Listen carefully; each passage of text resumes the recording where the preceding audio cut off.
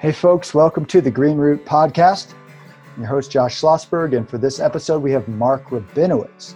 Mark has had a lifelong involvement with the issues of ecology, energy, politics, and permaculture, and he runs the website peakchoice.org, Cooperation or Collapse, from the forest outside Eugene, Oregon. Welcome to the podcast, Mark. Thank you, Josh, for the invite. Yeah, well, I've known you a long time, since the mid-2000s when I was out in Oregon working on forest issues. And something I really appreciate about you was that you were working on environmental issues and you did a lot of in-depth research, but you didn't just keep yourself to environmental issues. You saw the interconnections and you stressed the importance of looking at the big picture.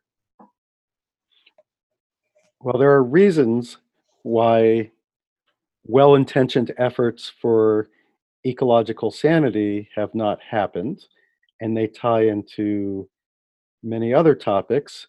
As John Muir said, when you pull at one thing in the universe, you find it's connected to everything else. That's a paraphrase. Mhm. And understanding the political aspects, psychological impacts, and learning from our successes and our mistakes is absolutely critical in this time of the sixth great mass extinction. Yeah, I agree. We can't look at things in different silos. I mean, we can have our different focuses, but we've got to see where the threads unite. And you're doing a lot of that work. So let's just get right into some of the topics here that I think are worth discussing. So we are both fans to a large degree of the film Planet of the Humans. I have to be because I was in part of it, but I like the film. I think there are some things that are missing, of course. There's been a lot of critique from mainstream environmentalists, and that's been revolving around how dare it criticize any aspects of solar, how dare it criticize limits to growth. You have a critique, but it's a bit different than the dominant critique. So what are your thoughts on the film Planet of the Humans?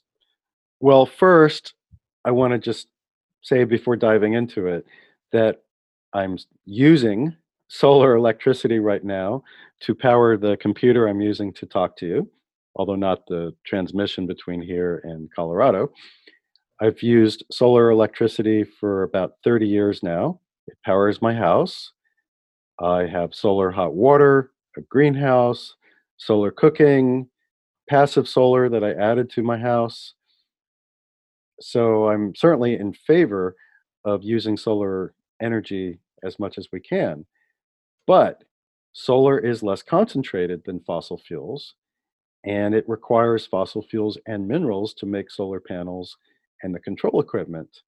We should use as much of the remaining fossils and minerals that we can, but they're not going to power a exponential growth, hyper consumptive industrial society. So there's a subtlety there.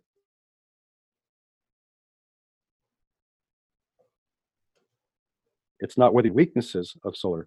If you haven't lived off grid in the winter when it's snowing with so called renewable energy, you have not experienced the full essence of what it means to live off of what nature provides.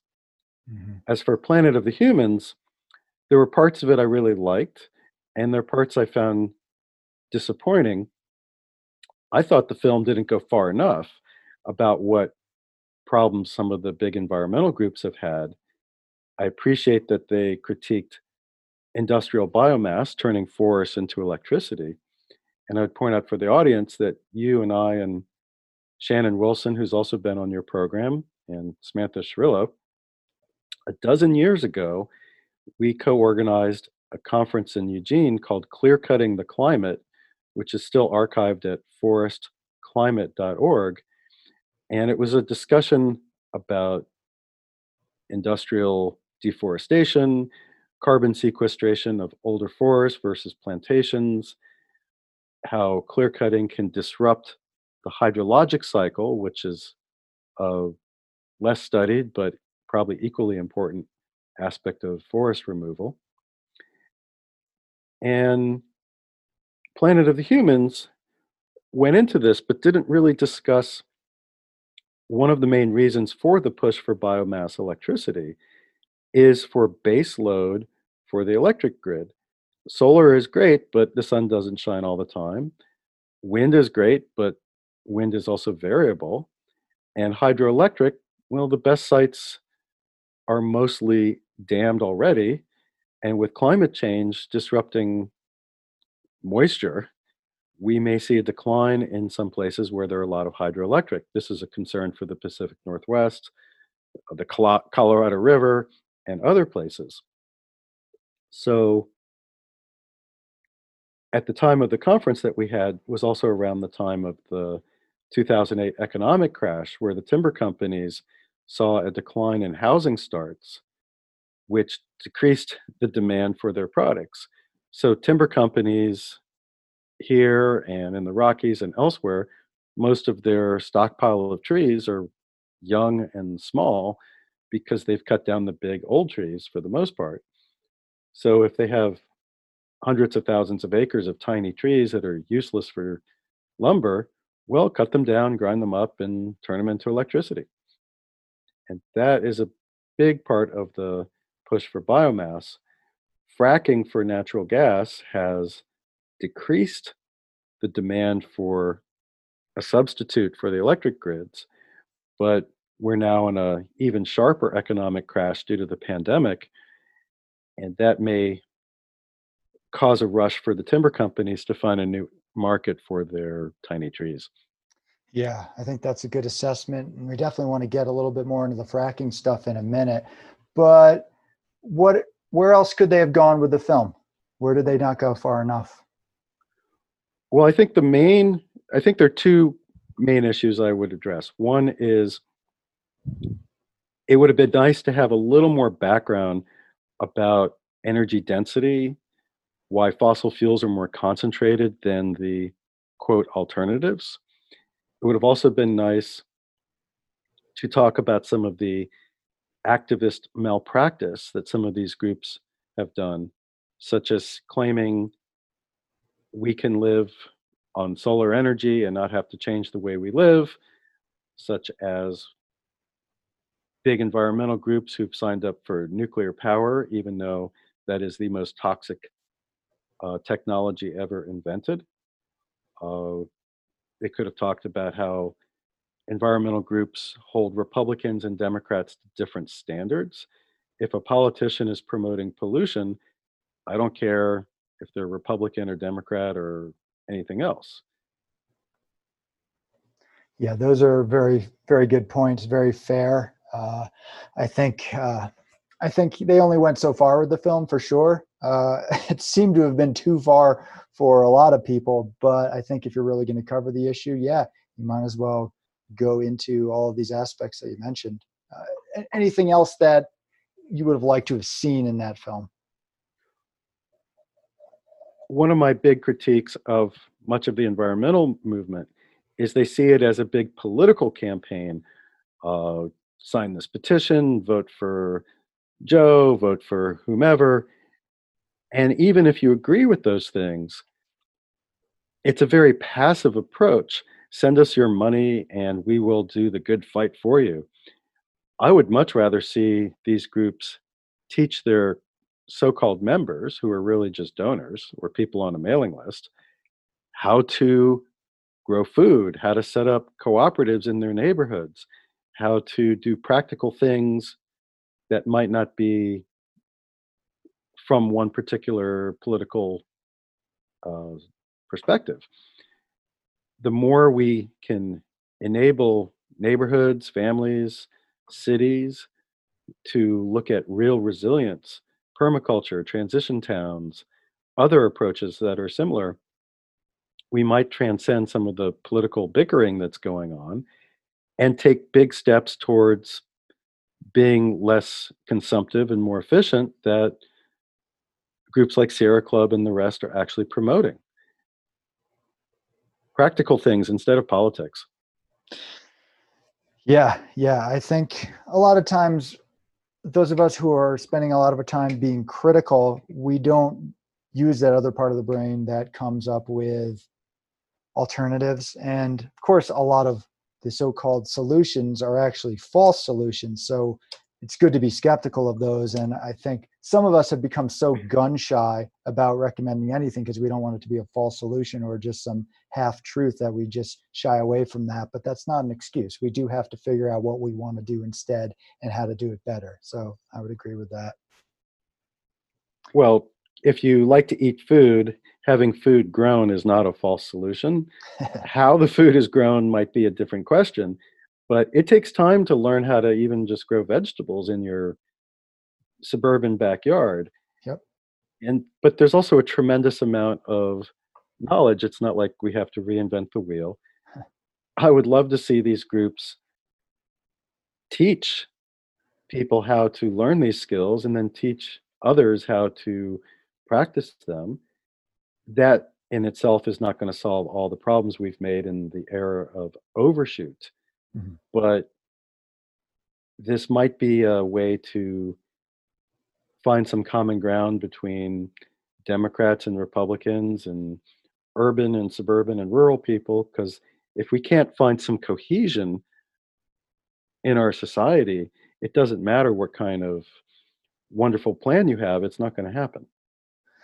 Yeah, when I was in Vermont, I was involved with some of the transition town stuff. And what was interesting was some of the folks involved with it are, I don't even know, they might have been conservatives. They definitely weren't leftist hippies, but there was common ground in terms of they liked doing things on the land. So I remember one of the occasions they had a potluck where we went over and we all used scythes to mow his field. And that was just a nice community connection thing. And it wasn't just about one's political ideology.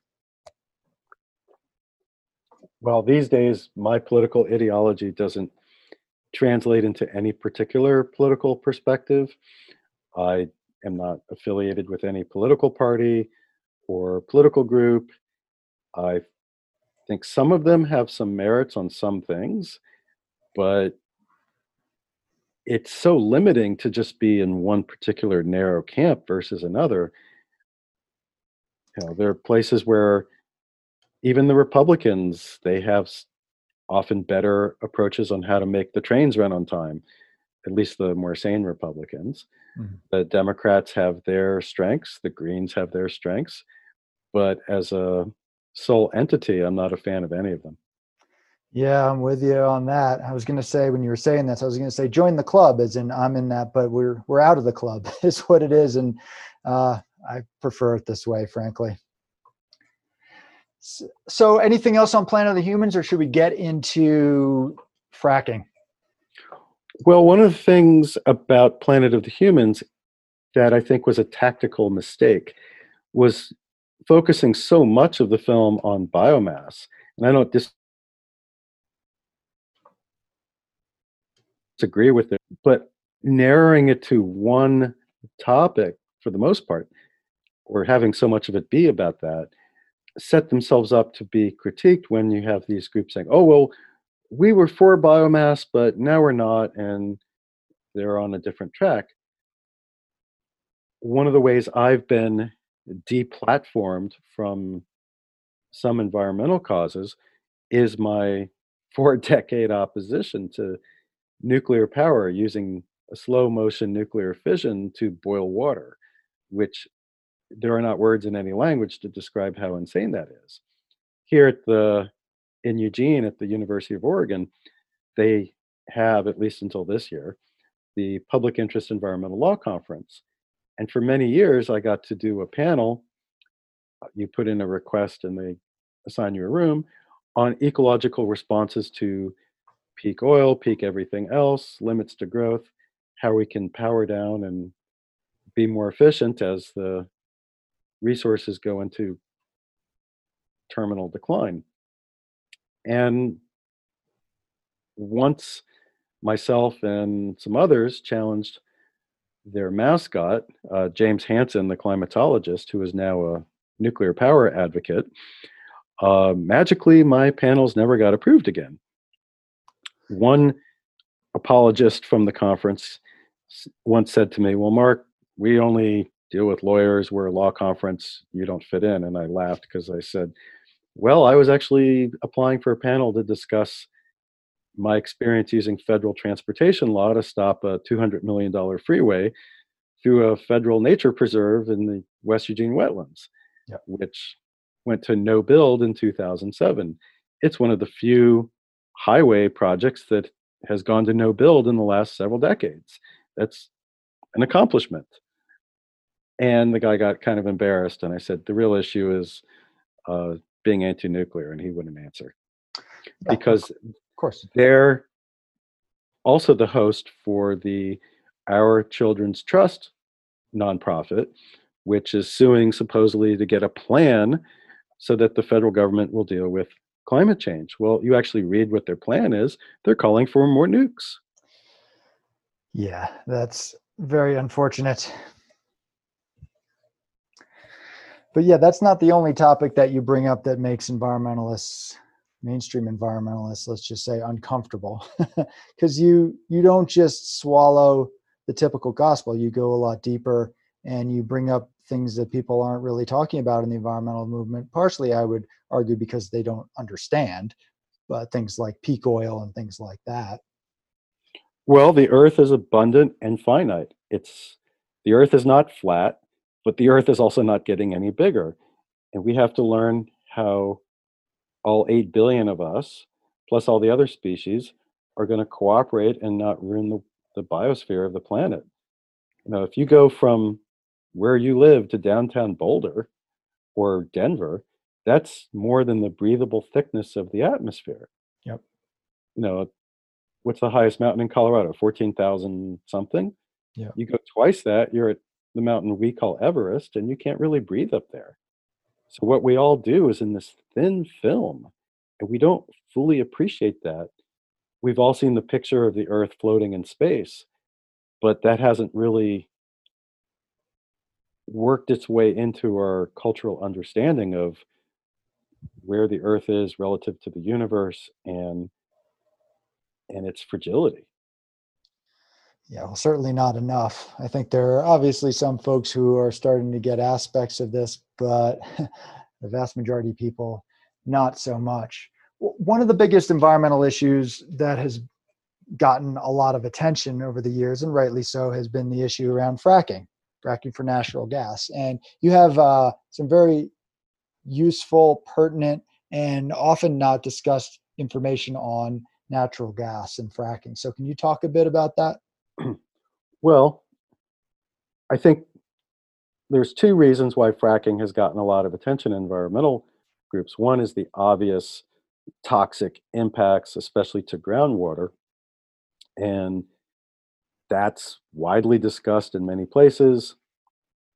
I think there's also a giggle factor that the word frack sounds like another word that starts with F and ends with K. But the reason for fracking is almost never mentioned anywhere outside some very specialized business press, and even they don't touch it very much. It's not to make money. Most fracking companies have lost money. Chesapeake Energy has gone bankrupt. Fracking is much more expensive than conventional drilling. The real reason there's fracking for so-called natural gas and also for oil is that the conventional fuels are on their way out due to depletion. We're not fracking because these companies like polluting aquifers. We're fracking because that's what's left. Mm. So natural gas in the US peaked in 1973. Domestic oil peaked in the United States in 1970. Two-thirds of the natural gas in the US is now fracked as of 2019. Two-thirds of the domestic oil is also fracked.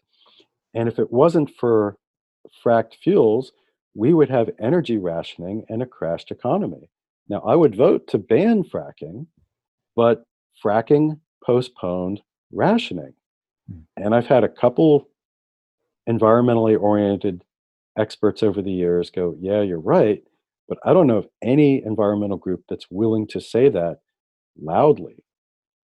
Now, if we could recognize where we are, if we had an accurate map of where we are as a society, as an industrial civilization, maybe we could make better choices allocating what's left. But to Right. pretend that none of this matters and that we can conjure energy up out of thin air, that's as much denial as conservatives who claim that climate change is not real and it's all a Democratic Party hoax. There's more than one way to deny energy reality. Yes, many flavors of that. For folks who want to find some of that data, where would they go?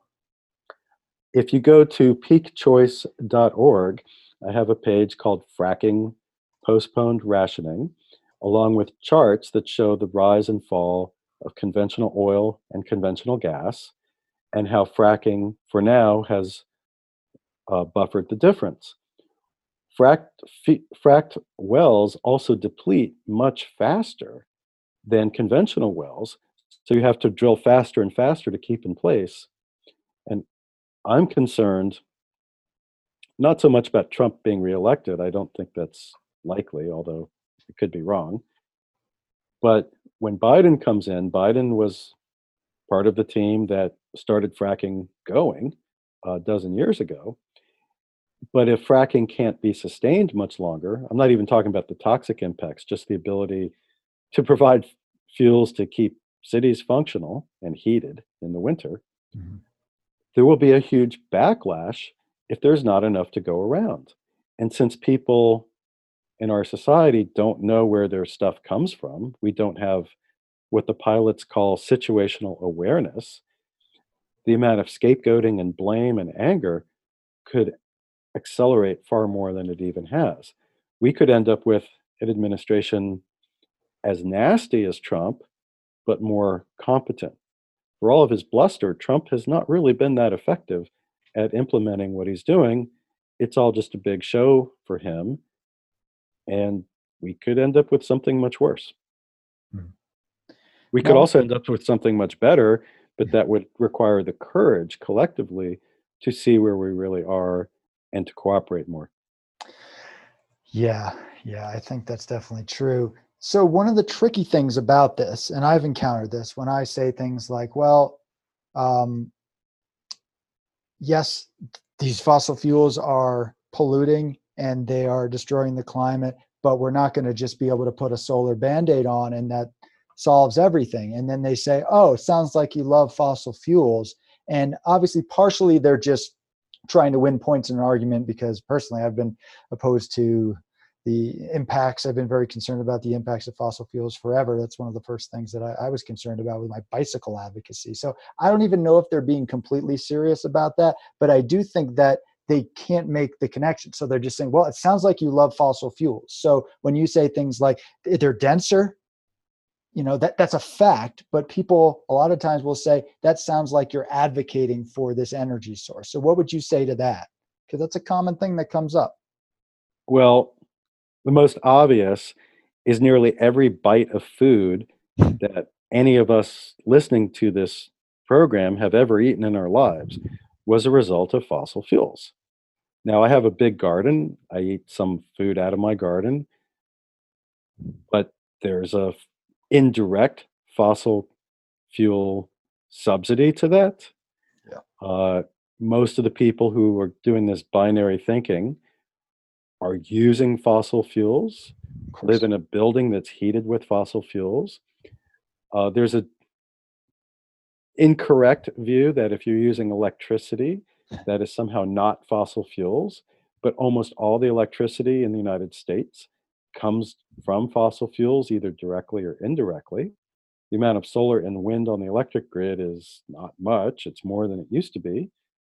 It also takes fossil fuels to make solar panels, control equipment, computers, wire, transformers, turbines, cement, trucks. I mean, you start looking into this, it never ends. And to be more efficient in our use of these non renewable resources would be nice. That's not sustainable, but it would be efficient. And like you, I once did a lot of bicycle advocacy and critical mass and decided that going after highway approvals probably would have more impact. Mhm. I was involved in an effort when I lived in Maryland that stalled but did not stop a multi billion dollar component of the Washington Outer Beltway called the Intercounty Connector. We stalled it in 1997 and it came back under Bush and was completed by Obama. And it punched through 6 really nice second growth forested county parks, tore up wetlands and endangered habitat, and the Audubon Society locally helped sell us out by doing incompetent legal efforts that threw away their legal case. In Eugene, in 2007, as I mentioned, I helped get a no bill decision for a $200 million West Eugene Parkway. And I found some environmental groups were supportive, but we also had the problem of some environmental groups who were more concerned about appearing to be the saviors for the community while undermining their own efforts out of ego rather than cooperating in a competent way. So if someone says, I'm in favor of fossil fuels and think they're lovely, well, I've been challenging freeway approvals for a quarter century. And I would add, there are roughly $1 trillion, $1 trillion of highway expansions that are being built, both new projects and widening projects all over the country. And I don't know of any environmental group in the country that has discussed the full extent of this. There are groups that have fought highway projects, but they tend to be smaller groups where it's impacting their backyard. And curiously, in the last 2 decades, most of the environmental groups that have taken the strongest stands against highways, such as in Indiana and Kentucky and California, they're in places where the local authorities are more conservative. So the environmental groups realize that, say, the government of Indiana is not their ally, it's not their funder, and they were free to take a strong stand. It didn't stop the highway, they lost, but at least they had more integrity in their efforts to prevent it. Yeah, it's definitely an issue that's not tackled much. It might be because of the complexity, it might be because it's just out of their purview. It's also maybe because it's not sexy enough, right? There are certain topics that are obviously sexier than others, but I agree it's really important. Out here in Colorado, there have been some groups that have been fighting what they're calling the Plutonium Parkway because it's adjacent to Rocky Flats, the former nuclear weapons site, which has plutonium contamination all over the place. So they were able to leverage that, but most places don't have that as a way to push back. Yeah, well, the Rocky Flats Parkway is that's kind of a unique circumstance. Yes. I think an extra reason is the Democratic politicians, for the most part, are pro highway and also pro public transit, whereas most of the Republican politicians just want the highways, and there are not a lot of Republicans who are big fans of public transit.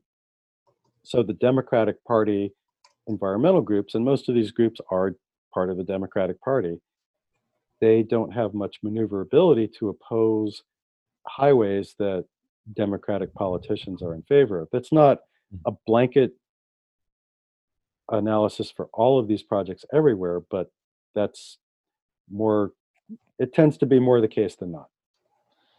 Yeah. And I know another argument you've made in the past regarding highway expansion is that the trend is that there's going to be less driving. So it's kind of a dumb thing to do. Well, if it wasn't for fracking, what's called vehicle miles traveled would have peaked about a dozen years ago. And it takes energy to make highways functional. Now, federal transportation law that was signed by George Bush the first says that a new highway project like the Rocky Flats Highway or any other is not for existing traffic, but for traffic 2 decades in the future. Right. Now, anyone making a prediction on where we will be 20 years from now is almost certainly going to be wrong, but to ignore it is the biggest mistake of all. Now, with the pandemic, traffic has dropped dramatically, aviation even more so. And even if we get a vaccine and life comes back to normal next year, which is maybe a little Pollyanna for my taste, but it could happen. We are going to bump up to the limits to energy production. Even if 10 million people buy electric cars, it takes fossil fuels to make the electric cars. There's minerals that are taken from places like Congo, which has one of the worst wars on the planet, Bolivia with the lithium, and just the implementation of all of this is a lot more challenging than uh, almost sort of childish rhetoric assumes. So we are going to have less travel, whether people like it or not because it's dictated by environmentalists or politicians, but the earth has only so much stuff we can extract from it. Yeah, I think that's very true. And ultimately, I think it's that message that really upset people about Planet of the Humans. But so, okay, fossil fuels, they're climate busting. We're running out of them. Nuclear power is a disaster waiting to happen, or disaster that's already happened. Solar and wind, it's just not enough to go around. So what are we supposed to do? Well, the number one mitigation that I like the most is relocalize food production. So, why do we send food across time zones when a lot of it can be grown locally? Uh, we also have the issue of meat production, and this is not an animal rights concern. This is a efficiency and ecology concern. One of the things that has spread disease more than almost anything else is meat production. Yeah. Uh,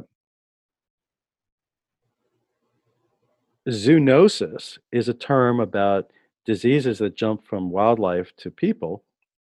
And with coronavirus, we can see a great example of this. SARS 1, almost 2 decades ago, was an example. HIV came from eating wildlife. Ebola came from eating wildlife. There's a disease called Nipah virus, NIPAH, that was first found in Malaysia about 2 decades ago. It's 40% lethal to people. 40%. Mhm. And we're worried about the current coronavirus, which might be about 1%. So a 40% lethal disease caused by fruit bats dropping fruit into pig pens, and then the pigs got sick and infected the farmers, and 40% of them died. If that became widespread, that could trigger collapse on a scale we don't even really want to contemplate. In the US, we also have almost all the antibiotics are fed to farm animals in crowded pens. And that is creating antibiotic resistant disease that threatens to undo the medical gains of the last century. So, eating more efficiently, more plant based diet, and more local diet, you don't have to have trucks taking your salad for 2,000 miles.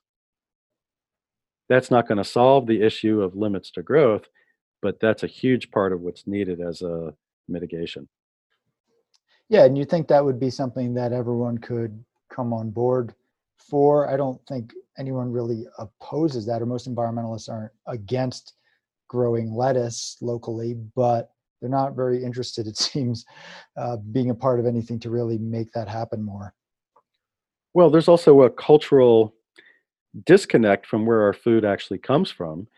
I think most of us understand that being a migrant farm worker is not a very pleasant life and very stressful. It's not a surprise that a lot of the outbreaks of corona have been among farm worker communities where they can't socially distance, they don't have the access to healthcare and resources. You can't work from home and being a farm worker. It's not possible.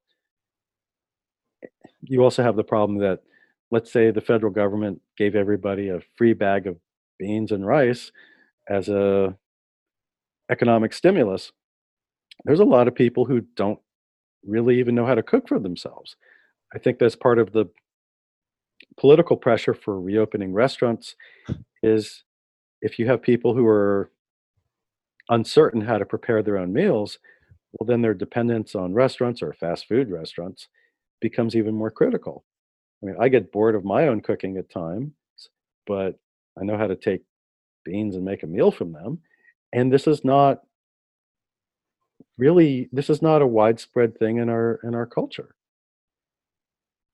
Yeah. Well, the food thing, and it brings everyone together. I do think that's a great way for everyone to start because literally you can eat food together. Although maybe right now, eat food by yourself.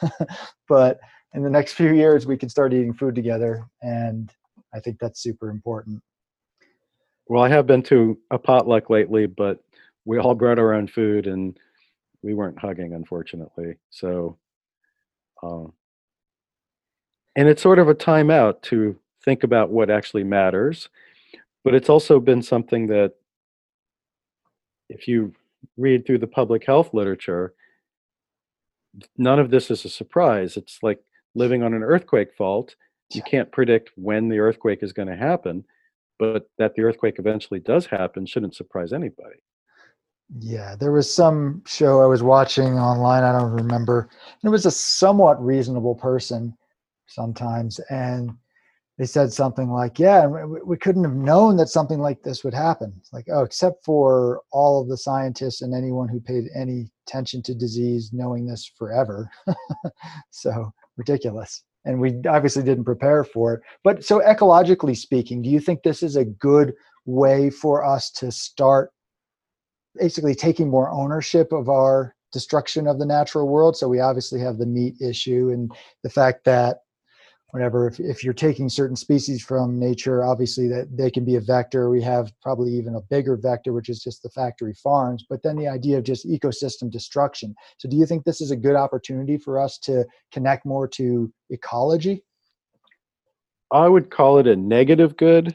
It's not a good thing that it's happening, Yeah. but as our president said, it is what it is. And it's a giant warning that we need to heed. In a way, it's almost an exercise because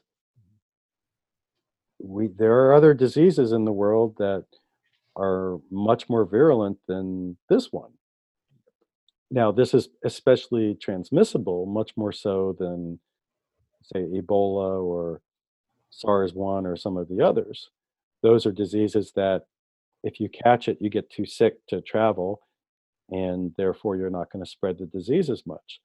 Uh, COVID 19, the novel coronavirus, you can spread it without even feeling to be sick, which makes control extremely difficult. But it's not a good thing. It would have been a good thing if we heeded the original warnings of Earth Day, or the warning of Chernobyl and 3 Mile Island, or the warnings that Rachel Carson had in 1962 with her book Silent Spring. That just to cite a few. But we still have some maneuvering room, but it's less than we did decades ago. And a lot of what passes for modern or postmodern environmentalism acts like these are all concerns that we just learned about yesterday. And if we work really hard, we have 10 years to solve the climate crisis or whatever number people are making up. Unfortunately, the truth is we have collectively ignored the warnings for decade after decade, and it gets worse each time. And that is a hard thing to admit because it's not just about the captains of industry denying climate change or Donald Trump is a bad president. It's that we all own a piece of this ourselves. Now, I don't want to equate the responsibility of the average person with the head of Exxon or uh, Donald Trump or anybody else. But to claim that we are innocent and it's all just they who are doing this to us, well, that's a form of projection and denial that makes a coherent response much less likely. Projection and denial over and over and over again, pretty much in every topic these days. That's just kind of the status quo, and it's pretty awful. And obviously, I'm no advocate for pandemics. I've been worrying about pandemics for many years. I write about them in my journalism and in my fiction, but it's clear that we humans, we need something not great to happen for us to really pay attention. The question is it bad enough for people to actually wake up? I think there are a wide variety of responses, and some are more coherent than others. There was a graffiti I saw back in March from Germany where someone wrote on a wall, "The coronavirus is a wake up call to build a more loving society." And that is the best case scenario, that we could have a societal immune response that would address the countless things wrong in our society: the plight of farm workers, the plight of refugees, the disproportionate impact this has on so called minority and low income communities versus others. Yeah. But you also have a lot of crazy making. Uh, the amount of sheer nonsense and disinformation that is being spewed, that this is all planned to, in a giant conspiracy to ruin our president's reelection, or it's a plot by the vaccine companies, and just all sorts of, to be polite, insane stuff that it shows a lack of basic science education in our society. And it's also a lot of transmutation of fear. You know, there's a lot of people who are very concerned, if not just for themselves, but for elderly relatives, and it doesn't only impact the old as well. And rather than address these concerns, it gets projected outward into anger. So you have a lot of people who aren't thinking very clearly, and they're led by the nose by YouTube videos and Facebook posts that might not actually be truthful. Whereas we could also see this as an opportunity to actually go, well, viruses don't care about your feelings. They're remarkably immune to that, so to speak. And physical reality matters, whether you're talking about the spread of respiratory diseases, or climate change, or resource depletion, or overpopulation, toxic pollution, nuclear waste, etc. Yeah. Well, lots of folks have been talking about, like that graffiti artist in Germany, that this is an opportunity for us to do things differently. I also know some people who are saying this is actually going to devolve and degrade us because we're suffering, we're going nuts, all sorts of things. What's your prediction? Well, it's confusing because in some ways things are getting better, not just with the pandemic, but in general. Yep. But things are also getting worse as well. Yep. So you have tremendous scientific cooperation to try to understand what's going on with the pandemic and mitigate it. But you also have misery and suffering, that a lot of it is unnecessary and avoidable. You have more cooperation in the world and more hunger and pain in the world. So is it getting better? Yes. Is it getting worse? Yes.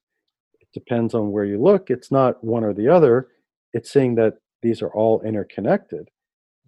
If we were to shift away from competition towards cooperation, if we reallocated military warfare plans and domination towards peaceful cooperation, would that be enough?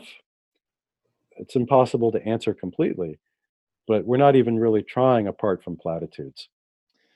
Yeah. Well, this might be a good opportunity to transition into some other topics that I know you wanted to discuss. And I do think have connections to environmental issues, but might even go deeper. And I think they're worth getting into somewhat. So you mentioned the military. And of course, most people who are working on protecting the woods, they don't necessarily think much about connections between military and things like that or anything like that, right? They're focused on this little thing, not looking at the greater whole. But one of the pieces that you talk a lot about is where things started to go wrong in terms of the government in the US and tying that into JFK. So that was a very clumsy transition. But do you want to talk a little bit about the significance of that guy who was shot, who a lot of younger folks are like, okay, well, that's too bad. And maybe it was weird, but what does that have to do with anything? Well, I'll tie it into forests first. The world's biggest forest is, I assume most people know now, is the Amazon basin rainforest. And the Amazon has been getting cut down for a very long time, but the acceleration of the destruction happened in 1964. Why 1964? Well, Brazil had been a democracy, an imperfect one, headed by a man named Goulart, was overthrown by the Brazilian military and the US Central Intelligence Agency. He was a leftist who the United States did not approve of. The Brazilian elite did not approve of him either. And once he was thrown out and they had a military junta, the clear cutting of the Brazilian Amazon increased radically. Uh, Now we have Mr. Bolsonaro, who wants to bring back a military government and hasn't quite completely succeeded at that. He's sort of halfway there. And he has also massively accelerated the deforestation in the Amazon and the attacks on indigenous peoples there, even before the outbreak of the pandemic. And the lack of democratic transparency is directly tied to the lack of good policies on environment or public health, energy conservation, etc. President Kennedy was removed from office after he called for an end to the Cold War, announced a nuclear test ban with the Soviet Union, announced a joint effort going to the moon with the Russians. He did that in September 1963, speaking to the United Nations. He called for withdrawal from Vietnam and signed an order to start that. He called for restarting relations with Castro's Cuba and other policies that were radically different than where the empire was pushing before him or after him. Now, this is a topic that has a lot of ridicule around it and a lot of ridiculous claims around it. And it's supposedly some great mystery that, well, we'll never figure out what really happened and it's fun to speculate about, but we have no idea what happened, which is utterly ridiculous. It's blatantly obvious that there was a conspiracy. That does not mean every claim of conspiracy is correct, but the motive is the real topic. And the motive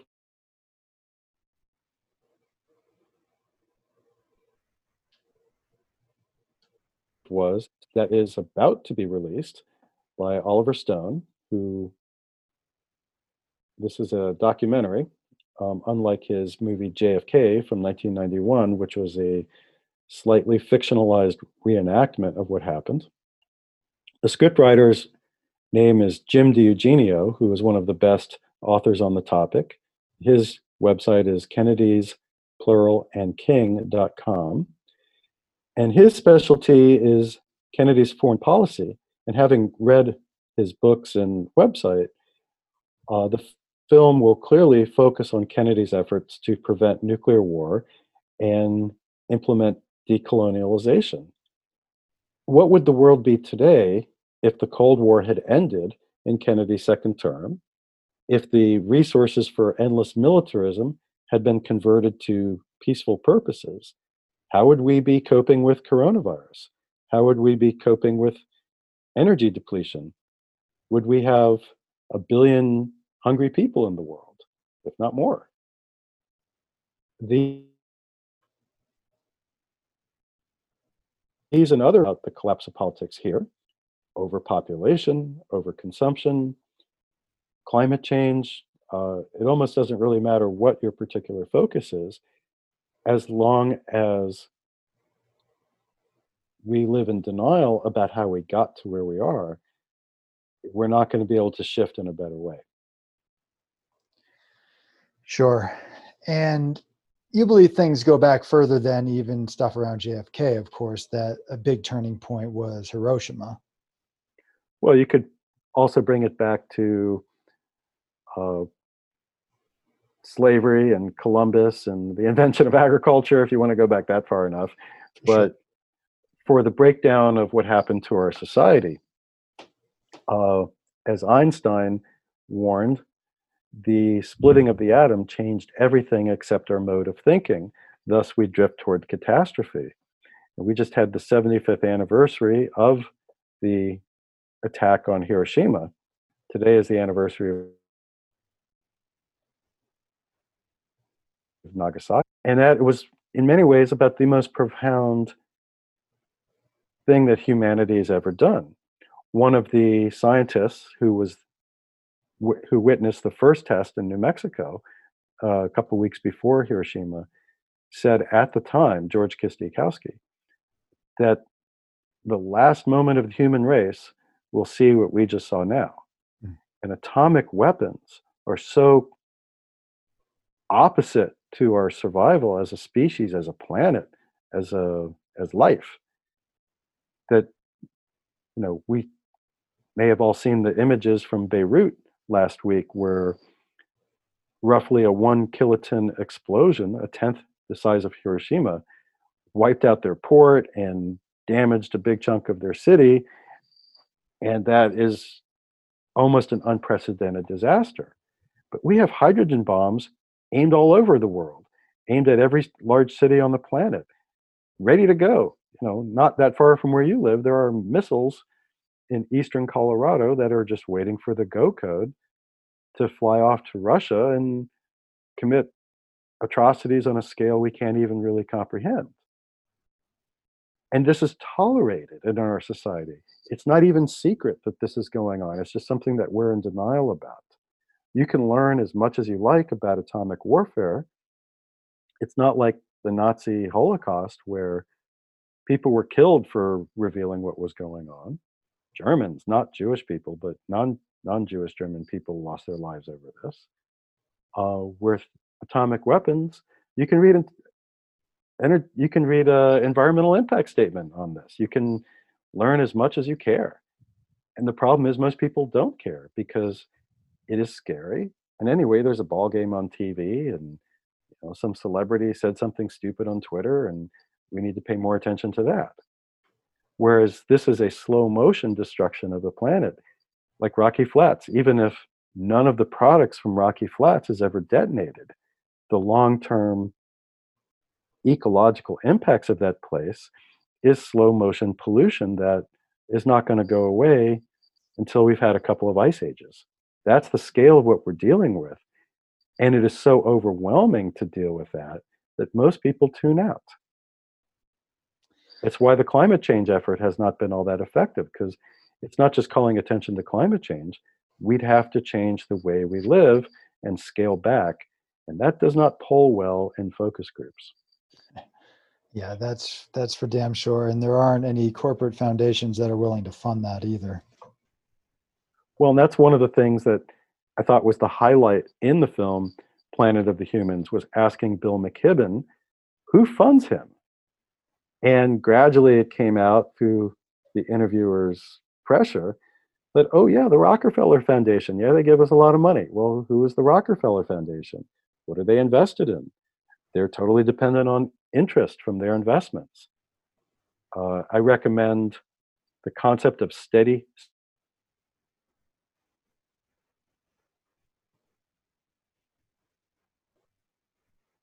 state capitalism, but something radically different. How do we have an economic system, a monetary system, that is compatible with a finite planet that's not increasing the rate of extraction?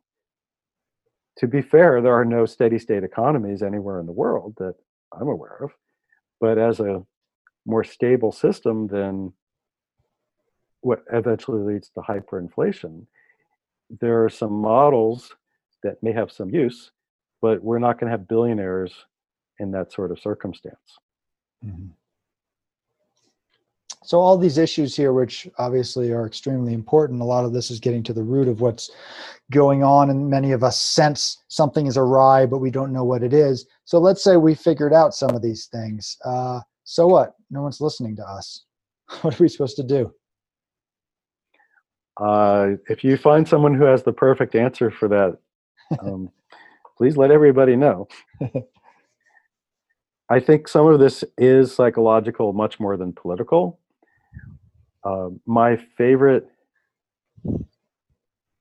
effort, other than permaculture and transition town type processes, is what's called truth and reconciliation. This was originated in South Africa after the end of apartheid. They had a not so low level civil war going on, and Nelson Mandela, the new president, realized they would have a totally ungovernable country. So they created the Truth and Reconciliation Commission. Perpetrators of politically motivated crimes, even murder, got a get out of jail free card if they told what they had done in public with the TV cameras rolling. And it helped shake out some of the denial, especially on the white side. It wasn't perfect, but it diffused the situation. Unfortunately, since then, their population has doubled, which makes dealing with the economic inequality much more difficult. The Truth and Reconciliation has spread to countries all over the world, none of them perfectly.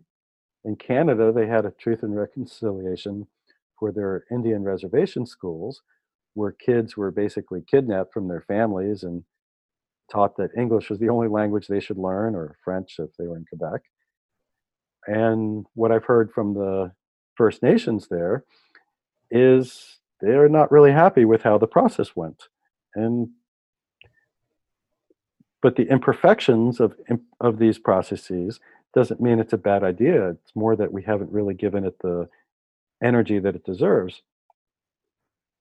Uh, Oliver Stone and his scriptwriter Jim DiEugenio are part of something called the Truth and Reconciliation Committee for the United States issues, and they are focusing on the state-sponsored assassinations of President Kennedy, Malcolm X, Martin Luther King, and presidential candidate Robert Kennedy. Uh, in 1999, the Martin Luther King family had a trial in Memphis, which has gotten almost no attention, not just in the corporate media, but the alternative media, or even the NAACP, for that matter, won't even touch it. They had a 3-week trial as a truth and reconciliation process for the martyrdom of Martin. Martin Luther King was shot by a Memphis police officer working in cahoots with the federal government, yet that gets zero attention anywhere. They weren't asking for a prosecution or the death penalty or anything like that. They just wanted the truth to come out so that it would be dealt with in a mature way. Yeah, I think that concept is a beautiful one. I think it's something that we can really apply across the boards, and obviously it would look differently in different situations. But it's different than just punishing people, right? Calling people out and punishing them. I think social justice is a beautiful thing. I think social vengeance, whereas it might feel good and it might seem like it's people getting their just desserts, it doesn't ultimately get us anywhere. It doesn't work. It can actually devolve us and degrade us in many ways. For instance, the situation that's going on right now with George Floyd, and basically that's nothing new, of course, right? Police have been killing people, particularly Black people in the US for a long time. Seems like the general public has finally caught up to that all at once. So the question is, we need to do something about that. There are some efforts that seem like they're positive and certainly calling attention to it, but it might be a truth and reconciliation thing is the way to go for that. Well, the Minneapolis City Council's actually had some discussions about truth and reconciliation, not just for the case of George Floyd or others. Yeah. But what would be justice for George Floyd? Nothing can make him alive again. There's nothing that you can do to undo that crime. That's done. In Beirut, right now, there's huge amount of anger over the criminal negligence that led to their explosion. But what punishment could undo that? You know, there's probably hundreds who've been killed, thousands wounded. The city's parts of it's in ruins. Even if the death penalty was applied, that doesn't undo all that harm. And doesn't undo it. And the question is, will it prevent future harm too? Well, part of the prevention would be not just for the police or the CIA or the government of Lebanon or whomever to apologize for what they've done. We have to see our own level of acquiescence. It's not the same level as these large institutions that have committed crimes, but their crime committing is also a function of knowing that the public will tolerate it. So with the Kennedy assassination, the plotters understood that the media would not probe too deep, the politicians would be intimidated from doing so, and you know George Floyd, that was particularly egregious, but the list of similar crimes, you could fill an encyclopedia with them. Yep. And so for people to tolerate this makes it fester and get worse. And we have to see our own roles in that. That's not to exonerate, pun intended, the roles of big institutions and big governments and biased media of various kinds, but our own acquiescence to this out of convenience is a huge part of what we do have control over. And if we can get control over that, then we can go outward and be more effective advocates for shifts in the way our society works. Yeah, and I very much agree with that. And I try to bring a lot of situations back to that. Okay, definitely that corporation's doing that horrible thing, but in what way are we feeding into that? In what way are we allowing that? And I do find that I get a lot of blank stares because they're like, no, no, didn't you hear what I heard said? The corporation did it. I'm like, no, I understand that. And I am not discounting any of that. I'm saying that the corporation exists because we keep buying their crap, or we are allowing these certain laws in place that we don't do anything about or talking about. We don't share the information that would actually blow things wide open. Kind of in a sense, individuals, we can do this what's called shadow work, where we look at ourselves and our psyche and saying, here's the pieces I'm uh, responsible for that maybe are not great, but I'm going to shine a light on it. I'm going to own it. And that's how I change it. It seems like people don't want to do that though. Well, it takes more sophistication and humility than just finding someone to blame or execute or make fun of or whatever your response is going to be. There's a great quote from Solzhenitsyn where he said that it would be so much easier if there were just some bad people that we could punish. But the truth is that the line between good and evil runs through every heart. And to recognize that within ourselves is much more difficult, but it's also much more rewarding. And moving beyond the shaming and blaming about this to recognizing that we're all here on Spaceship Earth together, I mean, that may not eventually work, but I think it's much more beautiful to focus on that rather than just focusing on the other. And for the people on the more liberal side who are still stuck with that, I've found generally the conservatives are much better at blaming than the liberals. And that in itself is a reason to try to think of something more creative. If just blaming and punishing was going to work to make a better world, we'd be living in utopia now. And clearly, that approach has run its course.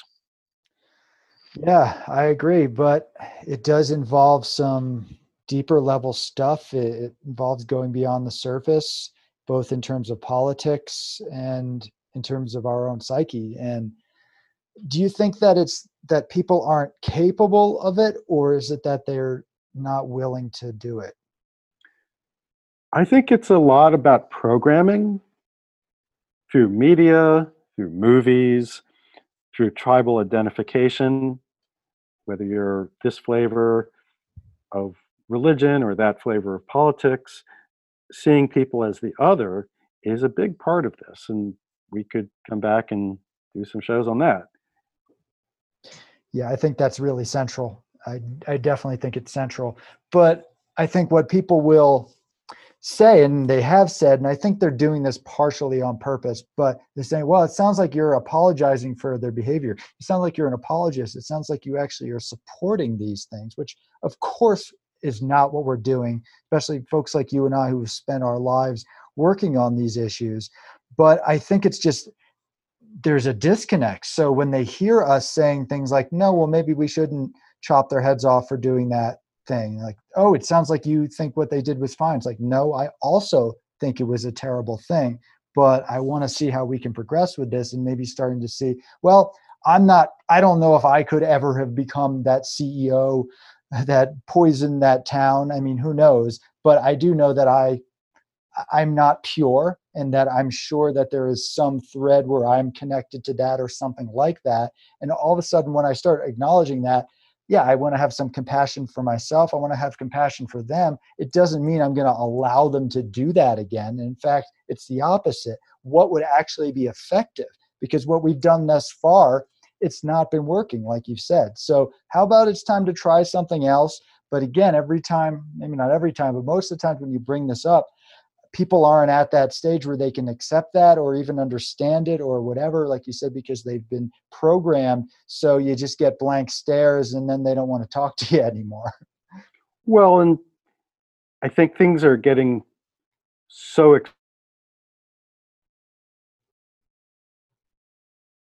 extreme of the United States, the biggest empire in history. My guess is he's going to be out in a couple months, mercifully. Not that I'm a fan of, you know, Mr. Biden either. Mm. And I think it's an opportunity for a lot of soul searching on what happened. Of course, I also thought that after Ronald Reagan, and I was wrong. And then I thought it again after uh, Bush one and then Bush two, and I was wrong. So, you know, I reserve the right to be wrong on all of these things. For sure. But when you have all these crises,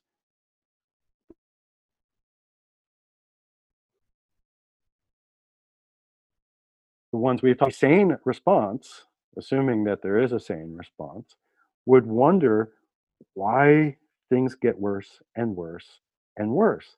And yes, there's signs to look at that are hopeful, but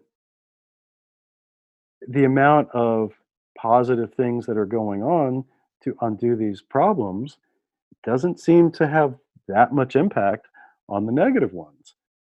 And that it's getting better and worse at the same time is confusing. The cultural narratives rarely hint at the bigger pictures. There's virtually no leadership, and that's not just in the United States, but everywhere else, because one of the truths is